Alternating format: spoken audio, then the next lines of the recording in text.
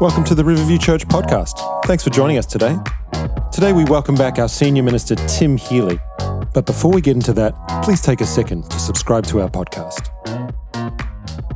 Here's today's message from Tim Healy.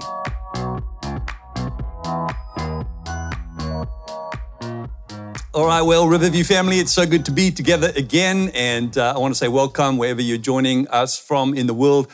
So good to have you tuning in. I hope you're well. And if you're watching this right now with friends or maybe family members or maybe a Connect group, how about you take 10 or 15 seconds, turn around to the people in the room and say, hey, I love you.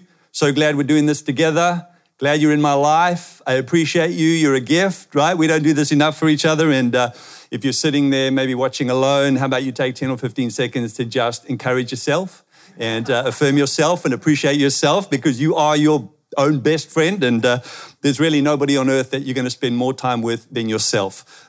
So it's a good thing to encourage and affirm and appreciate yourself. You're worthy of it. Amen.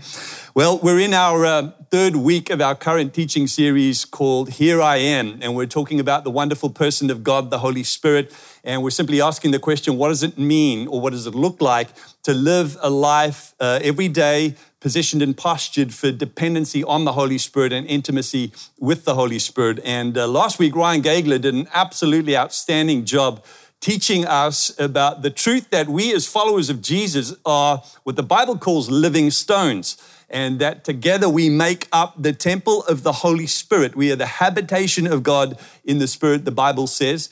And as he so eloquently said, the presence and the power and the purposes of God used to be confined to a special place, but they are now to be found in a special people. I love that. That is absolutely brilliant. And congratulations, you are that people, right? If you love Jesus, if you've submitted your life to his lordship, if you're committed to serving him and following him, you have received the wonderful gift of his Holy Spirit, and he is in you and he is with you and will be always.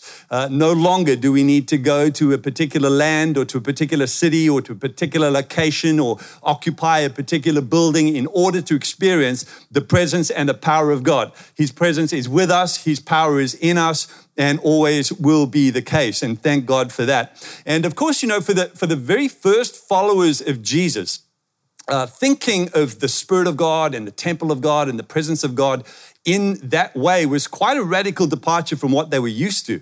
As Jewish believers in God, they had grown up all their lives associating the presence of God and the power of God with the land of Israel and the temple, the physical temple, which literally stood right in the middle of Jerusalem and was the center of their national and religious life. And so for as long as they could remember, you know, the invitation of God's people to the surrounding nations of the world was essentially come and see. Right? Come and see the land of Israel. Come and see Jerusalem. Come and see the temple. Come and see the providence of God and the favor of God and the blessing of God and the prosperity of God. And of course, people did. People came from all over the world, from various parts of the region, kings, rulers, and they came to see God's favor on the nation of Israel. And in one famous, episode in the Old Testament during the reign of King Solomon, the Bible says the Queen of Sheba came to see the majesty and the glory of the temple of God, and it was literally breathtaking. It took her breath away. And so for the disciples, their understanding as the people of God was, well, we invite the nations to come and see. And then, of course, along came Jesus in the New Testament, and he flipped the whole thing on its head. And he said to his disciples, guys, God is about to do a new thing. He is about to pour out his Holy Spirit in an unprecedented fashion, in a way he has never done so before. The prophets said it was coming. The moment is now. And the Spirit of God is going to be available to every man, every woman, young, old. It's not going to be, for the priests and the prophets and the kings. It's going to be available to everybody. And it's coming, right? And he said that, the days of come and see are over. This physical temple that you see standing before your eyes is going to be destroyed. It's now time to go and be. All right. And he said, so I'm putting my Spirit in you. I'm putting my power in you. I'm putting my presence in you so that you can go in all the world and make disciples of all nations. Go and be my people, be my body, be my hands, be my feet, be my voice, be my ambassadors, be my representatives, be my witnesses. Go and be. Those three words capture the essence of Jesus' vision for us as his followers, his vision and his heart's desire for the church, that we would go into all the world and be. And so he's put his presence in us, he's put his power in us so that we can do exactly that. So the temple is no longer a building, it's a body. It's the many-membered, multicultural, multinational, multilinguistic, multi-generational body of believers, the community of faith called the church. And the reason why God has, decentralized the temple and sent us out into the world is precisely so that we can be what he has called us to be. Amen? Amen. Now, a couple of weeks ago, my wife and I were driving into church during the week, and we stopped off at a cafe to buy coffee on our way in, as is our custom. And we were standing in the cafe waiting for our orders to be filled, and a guy came into the cafe, and he was wearing a T-shirt, like a sleeveless vest, and he had the words kind of blazoned across his chest, "Sun's out, guns out." All right, I think I've seen Bo Spencer in one of those. Might have been Aaron Stacey, but right. Sun's out, guns out. The only problem is this guy was about 65 years old and he had a beer belly that looked like a full-term pregnancy and he had no guns, all right? I'm talking maybe water pistols, but no guns. And we looked at this guy, had a bit of a laugh, and I thought to myself, bro, that's false advertising. You know what I mean? Like, if you're going to wear a shirt like that, you have to at least make sure that what's in the shirt matches what's on the shirt, right? Get what I'm saying? And I think the challenge for us as believers is the same. I think if we're going to go into the world and be who God has called us to be, we need to ensure that what's in the shirt matches what's on the shirt. That what's in our lives matches what's on our lips. And the good news is a large part of why the Holy Spirit was given to us, poured out on us and poured out in us is so that can become a reality. So that the reality of who we are matches what we proclaim and what it is that God has called us to be. So if God has sent us in the world to be, the question is, what exactly does he want us to be? And what is it that the Holy Spirit enables us to be? And I could probably give you 27 answers to that particular question, but tonight there are just a few that I want to share with you, and they really are applicable to all of us. And the few that I want to share with you in the time that we have together are these. Firstly, I believe that God wants to send us out to go and be bold. And the Holy Spirit empowers us and enables us to be bold. And by bold, I mean confident and courageous and obedient. I remember when I first became a follower of Jesus, made a decision for myself to, fully submit my life to his lordship and to give all that I am and all that I have to serving and loving him. I was in my last year of high school. And I remember having made that decision, feeling really nervous about telling anyone else about it, particularly my friends at school, because I knew the ridicule and the rejection would be swift. And so for the first few months, I didn't tell them. I kind of kept it secret. But I knew inside of myself at some point it's going to have to come out. And I remember one Friday at school, the guys were talking about what they were going to do that night. And as usual, the plan was we're going to go out and we're going to get drunk.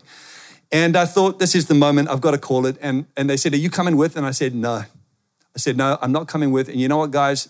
You know why I'm not coming with? I'm not coming with because tonight I'm going to youth, right? I'm going to youth at church. Honestly, you could have knocked them over with a feather.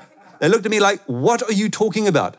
They burst out laughing. I think they thought I was joking initially. They said, what? Like, are you getting all religious on us? I'm like, yep, I am. And I filled them in on what happened. And as I feared, the ridicule and the rejection was swift. And I lost a lot of friends. They weren't particularly religious and certainly not Christian. And the good news is I found new friends, right? But I know what it is to feel that fear. The fear of what will my friends say? What will my family say? What will my work colleagues say if I go public with my faith in Jesus? Now, I'm not ashamed of that now. I have no problem acknowledging I'm a Christian. Maybe my vocation helps, right? When you tell people you're a pastor, you can't pretend you're not a Christian. So that helps, but I'm not ashamed now to name the name of Jesus. I'm not ashamed of my allegiance to Jesus. I openly speak about it, but maybe you are. Maybe for you it's a struggle. Maybe you're genuinely worried about what your family members are going to say, or what your friends are going to say, or what your work colleagues are going to say. If you come out and acknowledge that you actually believe in Jesus and that you want to serve him and follow him. Maybe you're worried about being labeled a religious nut. Maybe you're worried that you're going to be marginalized or ridiculed, or you're going to be left out of that promotion, or whatever the case may be. I get it. I know how that feels. But I've also come to realize that you will never be able to follow Jesus wholeheartedly if your faith remains a secret. You will never feel like you can follow him fully and freely if your faith remains a secret. So your faith may be personal, but it can never be private. At some point, it has to come out, right? And you have to acknowledge your allegiance to Jesus and your faith in him. And I know that can be scary, but the good news is the Holy Spirit has been given precisely to give us the boldness and the confidence we need to go public with our faith in Jesus.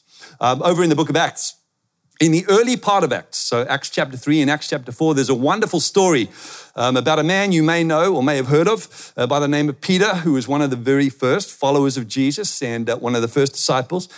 And Peter actually had a reputation for being afraid of acknowledging Jesus, afraid of being associated with Jesus. In fact, just prior to Jesus' crucifixion, when he was being tried and prosecuted, Peter was confronted 3 times about his friendship with Jesus and his allegiance to Jesus, and he denied Jesus 3 times. He said, I don't know that guy. Don't associate me with him. And of course, felt a whole lot of shame and a whole lot of guilt about it, right? Maybe you felt that shame if you've in any way denied or disacknowledged Jesus. And so Peter had that battle and that struggle. But here in Acts chapter 3 and chapter 4, we meet a very different Peter. On the other side of the cross and the resurrection, we meet a Spirit-empowered Peter. And it's a very different story. And what happens in Acts chapter 3 is one day Peter and his friend John, another follower of Jesus, are on their way to the temple. And they're going there to pray. And the Bible says as they make their way to the temple, they meet a man at the gate. And he's lame from birth. The guy can't walk. And he's begging for money, and he asks Peter and John for silver and gold. And so Peter and John say to him, look, silver and gold we don't have, but what we do have we can give you, and that is in the name of Jesus Christ, rise up and walk. And they grab him by the hand and they lift him up, and the Bible says strength came into his legs and strength came into his feet, and he stood up and he walked and he danced and he leaped and he praised God. Wow, awesome, right? And as a result, all the Jewish religious leaders were offended. They were upset. It's crazy, but that's what religion does, right? It messes up your values. And so they said, look, you should not be preaching Jesus as Messiah. You should not be preaching the resurrection. They hauled Peter and John before the Jewish religious council, and they said to them, if you carry on preaching and teaching in the name of Jesus and doing the things you're doing, we're going to beat you and throw you in prison. And so they beat them and they sent them out. And so Peter and John went back to the other disciples, the other Christians, and told them what had happened and said, listen, we're being threatened here with persecution and the threat of imprisonment if we continue to preach in the name of Jesus. What should we do? And so they said, let's pray. It's a good thing to do, right? Let's stay together. Let's pray together. So they did. And listen to what it says in Acts chapter 4, verse 31. It says, after they prayed, the place where they were meeting was shaken, and they were all filled with the Holy Spirit and spoke the word of God boldly. Right? When you are filled with the Holy Spirit, it empowers you to speak up boldly and confidently for Jesus and to say what he's given you to say. Now, if you've been paying attention for the last few weeks to what we've been saying, and if you've been paying attention to what I'm saying right now, there's probably a question surfacing inside of your heart in relation to this passage we've just read. And that question is probably this. If these followers of Jesus, these disciples, who were there on the day of Pentecost in Acts chapter 2 and received the Holy Spirit, if they were there and if they received all of the Spirit, not part of the Spirit, why are they being filled with the Holy Spirit again? I mean, if they're all disciples, they're all believers, they were all there, they all got the Spirit, they got all of the Spirit first time around, why are they 2 chapters later being filled with the Holy Spirit again? If you're asking that question, that is a great question. Honestly, give yourself a pat on the back. You are so insightful. And the answer is, I don't know. Like as in, I don't know why God has determined and decided that we can and should be continually filled with the Holy Spirit over and over again if we receive the Spirit in full when we first believe. And yet it is clear from Scripture that that is God's desire for our lives. That God desires not only that we receive the gift of the Holy Spirit, but that we continue to be filled by the Holy Spirit regularly and consistently. We see it all through the book of Acts. We even see the Apostle Paul, when he writes about it many years later, encouraging us explicitly to expect it and to experience it. Listen to what he says in Ephesians 5, verse 18. He says, "Don't be drunk with wine." That's a word from God for somebody right now, all right? And let me just clarify that when the Bible says do not be drunk with wine, that includes all forms of fermented drink, all right? You can't say, yeah, but the Bible doesn't say beer, okay? Don't be drunk, right? The Bible does not say do not drink, but it says do not be drunk. In other words, do not be given over to something that robs you of your control, that robs you of your dependency on the Spirit, that destroys your life and your body and your mind and the people you love. It's not good, so don't do it. Don't be drunk with wine, because that will ruin your life.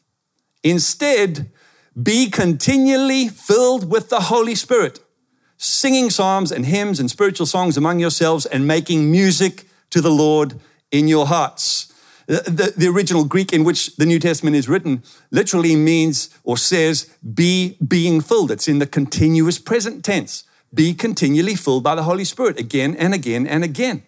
So question, if you are a believer, do you have the Holy Spirit? Yes. Do you have all of the Spirit? Yes. Does God want you to continually be filled by the Spirit? Yes.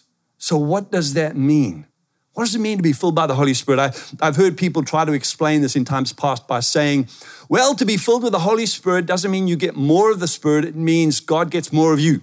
Like God gets every corner of your being and every aspect of your life, and nothing's off limits to him anymore. And I like the sentiment of that. I get it, but I don't think that's what God means here. I don't think that's what the Bible's talking about here. Because what the Bible is describing here is an experience, a moment that is physical and visceral and real and actual, right? Not intellectual, not theoretical. Something that happens in your being, in your soul, in your heart, in your body, that does something in us and for us, right? That enables us, empowers us to be who God has called us to be. And, you might think, well, what is that? Is it like standing under a waterfall with your mouth open? Is that what it feels like to be filled with the Holy Spirit? No, probably not the right metaphor, right? It's probably better explained as like a geyser, like a hot spring bursting up from out of the surface of the ground inside of you, right? It's an inside-out thing, not an outside-in thing. It comes from within. We often talk about people, say, being filled with sorrow, okay? What does it mean to be filled with sorrow? When we say Aaron was filled with sorrow, what do we mean? We're saying, well, Aaron was overcome by the emotion of sorrow, and it filled his thoughts, and it filled his feelings, and it filled his emotions, and it impacted his decisions and his reactions. Right? Sorrow was the driving force in Aaron's life in that moment. If we say somebody is filled with rage, what do we mean by that? We mean anger was the dominant force in their lives for a moment, and it flooded their thoughts and flooded their feelings and drove their responses and their reactions, right? And so that's what it's kind of like to be filled with the Holy Spirit. It just means in that moment, everything you are as a person, as a being, is captivated by the Holy Spirit, and all your thoughts and all your feelings and all your attitudes and your actions and your response is moved and inspired and motivated by the Holy Spirit, who in that moment becomes that dominant force in your life for that moment. And when you are filled with the Holy Spirit, it produces things like boldness and courage and faith and joy and peace and praise. I mean, you just have this overwhelming sense like you want to open your mouth and just declare the goodness of God and just speak the truth of God. That's why when Paul talks about being filled with the Holy Spirit, he says, listen, you'll end up singing psalms and hymns and spiritual songs, right? Because that's what happens when we are filled by the Holy Spirit. And it's kind of easier to experience than it is to explain. But when you experience it, it enables you and empowers you to be bold enough to speak out and to speak up for the name of Jesus and say what he is calling you to say. Maybe for you, speaking up for Jesus and being bold about your faith and your acknowledgement in him is not a challenge. Maybe you're comfortable doing that. But maybe you need boldness to be obedient. obedient to the promptings and the leadings of the Holy Spirit, because God wants to say things and do things through us for the sake of his purpose here on earth, but it requires our cooperation and it requires our obedience. And I don't know about you, but I depend heavily on the Holy Spirit for boldness when it comes to obedience, stepping out in faith and doing what he tells us to do. Because sometimes what he asks us to do is kind of low risk and fairly easy, and sometimes it's high risk and requires a whole lot of courage, right? Like, just the other day, last Sunday, in fact, when we were gathered here at Burswood, we had a coffee van come in because our cafe wasn't open. And I decided I'd go out and have a coffee. And so I put my coffee order in, and I had a bit of a conversation with the guy who was making the coffee and found out about his kids and how long he's been running the business and his name and what have you. And while I'm standing there waiting for my coffee, the Holy Spirit speaks in my heart as clear as a bell and says, give him all the money in your wallet. I'm like, okay. It wasn't a lot of money. It was only about $40. But I said, okay. So when I paid for the coffee, I gave him all the money in my wallet.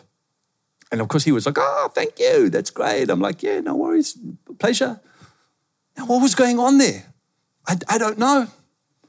What was that moment for him? What was God trying to communicate? What was God trying to do in that moment for him? To be honest with you, I don't know. I can guarantee you it's not about the money, because $40 isn't going to change anybody's life. But God was wanting to do something for him and in him, and required a simple act of obedience. Now, I'm not telling you that so I can get a naughty badge. You know what I mean? Like I don't care if you know that or don't know that about that moment. But what I am trying to tell you is that God wants to do that through you, and he wants to do that through me all the time. He wants to communicate love and comfort and care and generosity to the people of the world, and he wants to do it through you, and he wants to do it through me. But it takes our obedience. And sometimes our obedience is low risk and easy, like handing over all the money in your wallet. And sometimes it takes a lot of courage. A couple of months ago, just before the whole COVID thing hit, I was sitting in Health Freak Cafe in Joondalup, Lakeside, and waiting for an appointment. I was due to meet somebody there. And while I'm sitting waiting, I saw a lady just a few tables away, an elderly lady, sitting by herself, minding her own business. And I felt the Holy Spirit speaking to my heart and just say, go up to her, introduce yourself, and just offer to pray for anything that she might want to pray for. It takes a little bit more courage, right? There's a bit of a higher risk there, right? So I said, all right, I really felt strongly that was what God was saying. So I walked across, said, hi, my name's Tim. I'm a pastor here in the city and the church. And I just felt like I needed to come over and say hi and offer to pray for you for anything, if there's anything I can pray for. She was like, oh, okay. Like a bit taken aback, okay? But she said, sure, you can pray. She said, I've actually recently lost my husband. And she began to tear up. And I said, I'm sorry to hear that. I think God honestly just wants to communicate his love and care for you, and I'd love to just pray for you. So we prayed together, and I just prayed God's comfort over her life. And then we finished up. I said, hey, I just think God loves you, and he just wants you to know he sees you and cares about you. And she was very grateful and appreciative. And so I got up and I walked back to my table, and she got up and left. And I think she probably thought, this is the Jesus Freak Cafe, right? Not the Health Freak Cafe. But there was a moment there, right? God was communicating something, wanting to impart something to her. I don't fully understand why and what he did, but I don't have to. I just need to trust and obey. And so occasionally God will require us to do things that require courage and boldness. And there are other occasions where God prompts me to say and do things that are just downright terrifying. And so I depend on the Holy Spirit for courage and boldness. So when we are filled with the Holy Spirit, we are empowered to be bold. And that is not only confident about our acknowledgement of Jesus, but courageous in our obedience to Jesus. Amen? Amen. All right. The second thing that the Holy Spirit empowers us to be is effective. The Holy Spirit wants to empower us to be effective. How many of you know it's possible to be active without being effective? You can be busy doing a lot of things, but not achieving the results that matter. And very often the difference between being active and being effective is adequate power. And if you don't believe me, just try this. Next time you have to mow your lawn, go out into the garden, and before you turn your lawnmower on or plug it in or fire it up, just push it around the lawn for 10 minutes. All right? You'll very quickly realize that you can be active without being effective. And very often the difference is adequate power. And so the reason why God has poured his Holy Spirit in us and on us is so that we can be not just active in our purpose, but effective in our purpose. You see, power without purpose is dangerous, but purpose without power is pointless. Now, what is the point of having clarity around your purpose, the purpose that God has for your life, if you don't access the power to fulfill that purpose? One of my favorite statements about Jesus is found in Acts 10, verse 38, and it says this, "And you know that God anointed Jesus of Nazareth with the Holy Spirit and with power. Then Jesus went around doing good and healing all who were oppressed by the devil, for God was with him." How many of you know our world needs some goodness right now? The goodness of God. Our world is enslaved, right? Harassed, oppressed, trapped by the power of the enemy. Our world is subject, right, to the corrupt powers and the rulers of this age. There are people who are trapped and imprisoned by their own selfishness and their own sinfulness. Our world needs hope. It needs healing. It needs liberation. It needs salvation. It needs goodness. And the Bible says that Jesus came precisely to bring that goodness and to liberate people. And he came in the power and the strength of the Holy Spirit to do so, right? Jesus said, "I did not come to condemn the world. I've come to save the world. I've come so that human beings can know freedom and so that human beings can flourish." And then Jesus turned around to his disciples and he says, "All right, I'm leaving now. I'm going back to the Father, but I'm going to give you my Holy Spirit. And as the Father sent me, so I am sending you. So you go now and you do good and you liberate the oppressed. You be the hope, you be the help, you be the healing. You bring the salvation, you bring the liberation. I'm giving you my Spirit, I'm giving you my power, I'm giving you the ability, so go." And that is what the empowerment of the Holy Spirit does. It enables us to be more than we could ever be naturally, more than we could ever be on our own. The empowerment of the Holy Spirit kind of takes God's super and adds it to our natural, and enables us to be more than just active in our purpose, but to be effective in our purpose. And the truth of the matter is, it doesn't matter whether you are a teacher, a doctor, a nurse, a lawyer, a uni student, a pastor, we all have the same purpose, and that is to do good and to liberate the oppressed. Wherever God has planted you, wherever he has positioned you, you are there to do good, to flood the world with the goodness of God, and to bring hope, help, and healing to the oppressed in Jesus' name. And the Holy Spirit is in us and with us to enable us to do that effectively. I love the way Paul the Apostle spoke about this concerning his own calling. 1 Corinthians 2, verse 4-5. Listen to this. He says, "I didn't preach my message with clever and compelling words." He said, "As I preached, the Holy Spirit showed his power. That was so that you would believe not because of human wisdom, but because of God's power." In other words, Paul's saying, listen, I was active in preaching to you, but the only reason I was effective was because of the power of the Holy Spirit, right? My preaching, he said, wasn't effective because of my vocabulary or my persuasion or because of my articulation or my elocution or my vocabulary. No, he said, I was effective because the Holy Spirit worked through what I shared with you, right? And so whatever your vocation is in life, whatever your ministry is, it can and should be Spirit-enabled, Spirit-empowered so that we can be effective in Jesus' name. Amen. And then thirdly and finally, God is sending us into the world and empowering us by his Holy Spirit to be attractive, God wants us to be bold. He wants us to be effective, and he wants us to be attractive. In the same way that it is possible to be active but not effective, it is possible to be effective but not attractive. You can be successful, you can achieve a whole lot of results and just not be a very nice person. And God wants us to be attractive. By that I mean like Jesus, right? Likeable, humble, gentle, kind, compassionate, generous, patient, just, fair, just fun to be around. Right? Andy Stanley, who's a great preacher, church leader, author, has a saying that I really appreciate. And he says, those who weren't like Jesus liked Jesus. Right? Those who weren't like Jesus liked Jesus.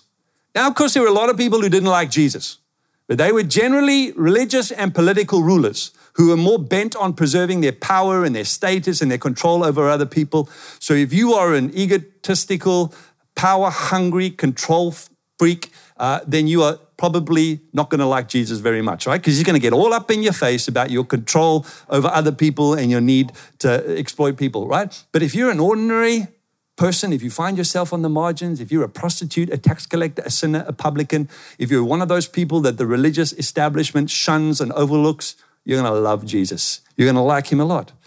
And so God wants us to be like Jesus. He wants us to be attractive. And being filled with the Holy Spirit actually just makes you a nicer person to be around. I love what Paul says about this in Galatians 5:22-23. He says, "So I say, let the Holy Spirit guide your lives. Then you won't be doing what your sinful nature craves." The sinful nature, meaning your old self, that old identity that you had before you met Jesus and came into relationship with God, wants to do evil, which is just the opposite of what the Spirit wants. And the Spirit gives us desires that are the opposite of what the sinful nature desires. So these two forces are constantly fighting each other. So you are not free to carry out your good intentions. Boy, we all know that struggle well. He says, when you follow the desires of your sinful nature, your old self, your old identity before you knew and met God, when you give into those desires, the results are very clear. Sexual immorality, impurity, lustful pleasures, idolatry, sorcery, hostility, quarreling, jealousy, outbursts of anger, selfish ambition, dissension, division, envy, drunkenness, wild parties, and sins like these. Let me tell you again, as I have before, that anyone living that sort of life will not inherit the kingdom of God. But the Holy Spirit produces this kind of fruit in our lives: love, joy, peace, patience, kindness, goodness, gentleness, faithfulness, and self-control. Against these things, there's no law. Really, what Paul is saying here is, hey, there's an old you, an identity you used to have, a kind of broken you, the you were before you met Jesus, before you came in a relationship with God. And that you is still very much there, right? And there are desires fueled by that old you that will drive your life, if you give into them, into self-destruction. But there's another you. There's the new you. There's the identity that you found when you came to faith in Jesus, when you came into a relationship with God. And the desires that are generated by that new you are desires that lead to life. And when you give into those desires and you cooperate with those desires, you experience the life of God. And you get to be the best version of you can possibly be. And this is the wonderful thing about following Jesus and about being empowered by His Spirit. You get to discover your best self and your true self. You see, I think we make the mistake of assuming sometimes that people want to be a part of something that makes a difference in the world. But I think that's only partly true. I think people want to be a part of something that makes a difference in the world, but also makes a difference in them. I think people want to be a part of something that makes them better people. I think people do want to be better dads and better wives and better mothers and better fathers. I think people do want to be more generous. They want to be more selfless. They want to be more kind. People want to be the best version of them they possibly can be. And the great thing about meeting Jesus, coming in a relationship with God, being filled and empowered by His Holy Spirit, is you find your best life and you find your true life in Him. And as you live out of that new identity, you become attractive. I'll finish with this thought. Many of you would be aware that these last couple of weeks have been really difficult for me and for my family, because last week, Wednesday, my father passed away. And he had a very brief but very brutal battle with cancer. In February of this year, he was diagnosed with an inoperable bowel tumor. And his suffering was pretty severe, but fortunately, it was brief. And last week, he went home to be with the Lord. He had a wonderful faith in Jesus, and as his family, we're just so relieved to know that the suffering is ended and that he is absent from the body, present with the Lord, safe and sound in the arms of our Lord and our Savior. And that is a great relief and a great comfort to us. But we had his memorial service on Saturday, and of course we couldn't be there because he lives in Johannesburg. We live here in Perth. So we had to live stream in like you're doing right now and join the celebration of his life that way, which we're thankful for. And so I recorded a little tribute video and sent it through so they could play it at the memorial. And on this video, amongst other things, I said, you know what, as much as I loved my dad, and I really did, I really liked him. Like I really liked the man that he was. I really liked the way he lived his life. My dad was one of the most patient, generous, selfless people I ever knew. And everyone in his world who was close to him and who knew him best would say that of him. He was a great guy to be around. He wasn't rich. He wasn't famous. He had no aspiration to change the world. He was humble. He was simple. But he was the kindest, most generous soul I know. He was so good to my mother. He was so good to us as his kids. He was faithful. He never neglected us. He never abused us. He never overlooked us or undervalued us.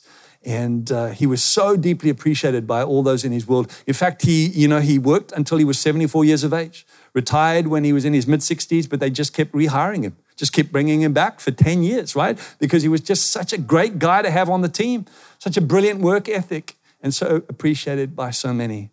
And I look at my dad and I think, you know what? I know why he was like that. It's because he had a faith in Jesus, because he had a new identity in Jesus, because he lived a life empowered by the Holy Spirit, and he became the kind of man other people wanted to be around. I want to be a person like that, and I'm sure you do too. So friends, the wonderful gift of the Holy Spirit is given so that you and I can go and be, so that we can be bold for Jesus, so that we can be effective in our God-given purpose, and so that we can be attractive in Jesus' name. Amen. All right, how about you bow your heads, close your eyes with me. We're going to take a moment to pray. And as you do that, our worship team are going to just move into position and get ready to lead us in a song of worship. And I want to encourage you as you listening, wherever you are right now, to just stay fully engaged and fully present in this moment, because I want to pray for you and I want to pray for me and for our team here. And just pray simply that God would fill you with his Holy Spirit. Maybe right now in this moment as we pray, or maybe as we begin to worship together, I'm just praying that God would flood and fill your soul with life, that you would experience his courage, his boldness, his joy, his peace, whatever the case may be. So Father, we thank you right now in this moment that you are present with each and every one of us. We thank you, mighty God, that you are for us. And we thank you, Lord, for the new reality that we find in you, for a new identity in Jesus through his love for us and through his salvation toward us. And I pray for every single one of us right now, Father, as we just open our hearts in this moment, as we just lean into you, as we just invite you by your Holy Spirit in us to come and fill us and flood us. I pray for every single one of us that you, God, would impart fresh measures of grace, of strength, of courage, of life, of peace, of joy, of whatever it is we need right now in this moment. God, as we lift up our hearts, as we lift up our voices, as we sing these words of worship, as we make them our prayer and our supplication, I pray, God, would you come and inhabit this moment, fill this moment, and fill us by your Holy Spirit to the honor and glory of your name. And in Jesus' name we ask it. Amen and amen.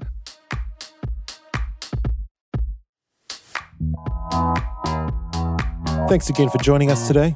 If you'd like to get in touch with us, you can email us at podcast@riverviewchurch.com. And if you want any information about Riverview Church, you can find that at riverviewchurch.com.